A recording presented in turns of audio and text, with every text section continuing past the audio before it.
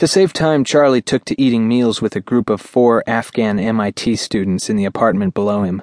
They were good cooks, even if it didn't taste like Junie's food, and he was glad to help them out with a little money which seemed to be in short supply down there.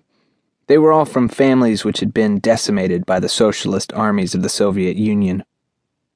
Not having to worry about food gave Charlie more evening time for the interesting work on his music. One night, at home, when he was on a high F buzz, he'd been mixing drinks, half Pepsi and half Coke, he found he knew enough to be able to create his own language for simulating instruments. After that, it was a simple matter for him to write a routine for oboe or violin or harmonica.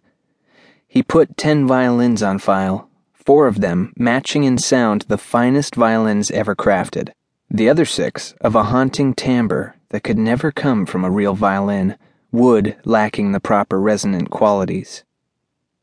He had been programming ever since he had learned to read by typing to a screen. The courses that MIT gave in programming weren't even worth taking, except maybe their graduate courses. But he had had a lot of trouble with the DM hardware. He just didn't know enough yet. His chief cook, Yaya Karaga, who was a graduate student in electronics, took pity and would sit for hours with him explaining the magic of silicon and wire over Afghan tea. Charlie, in return, did Yaya's programming.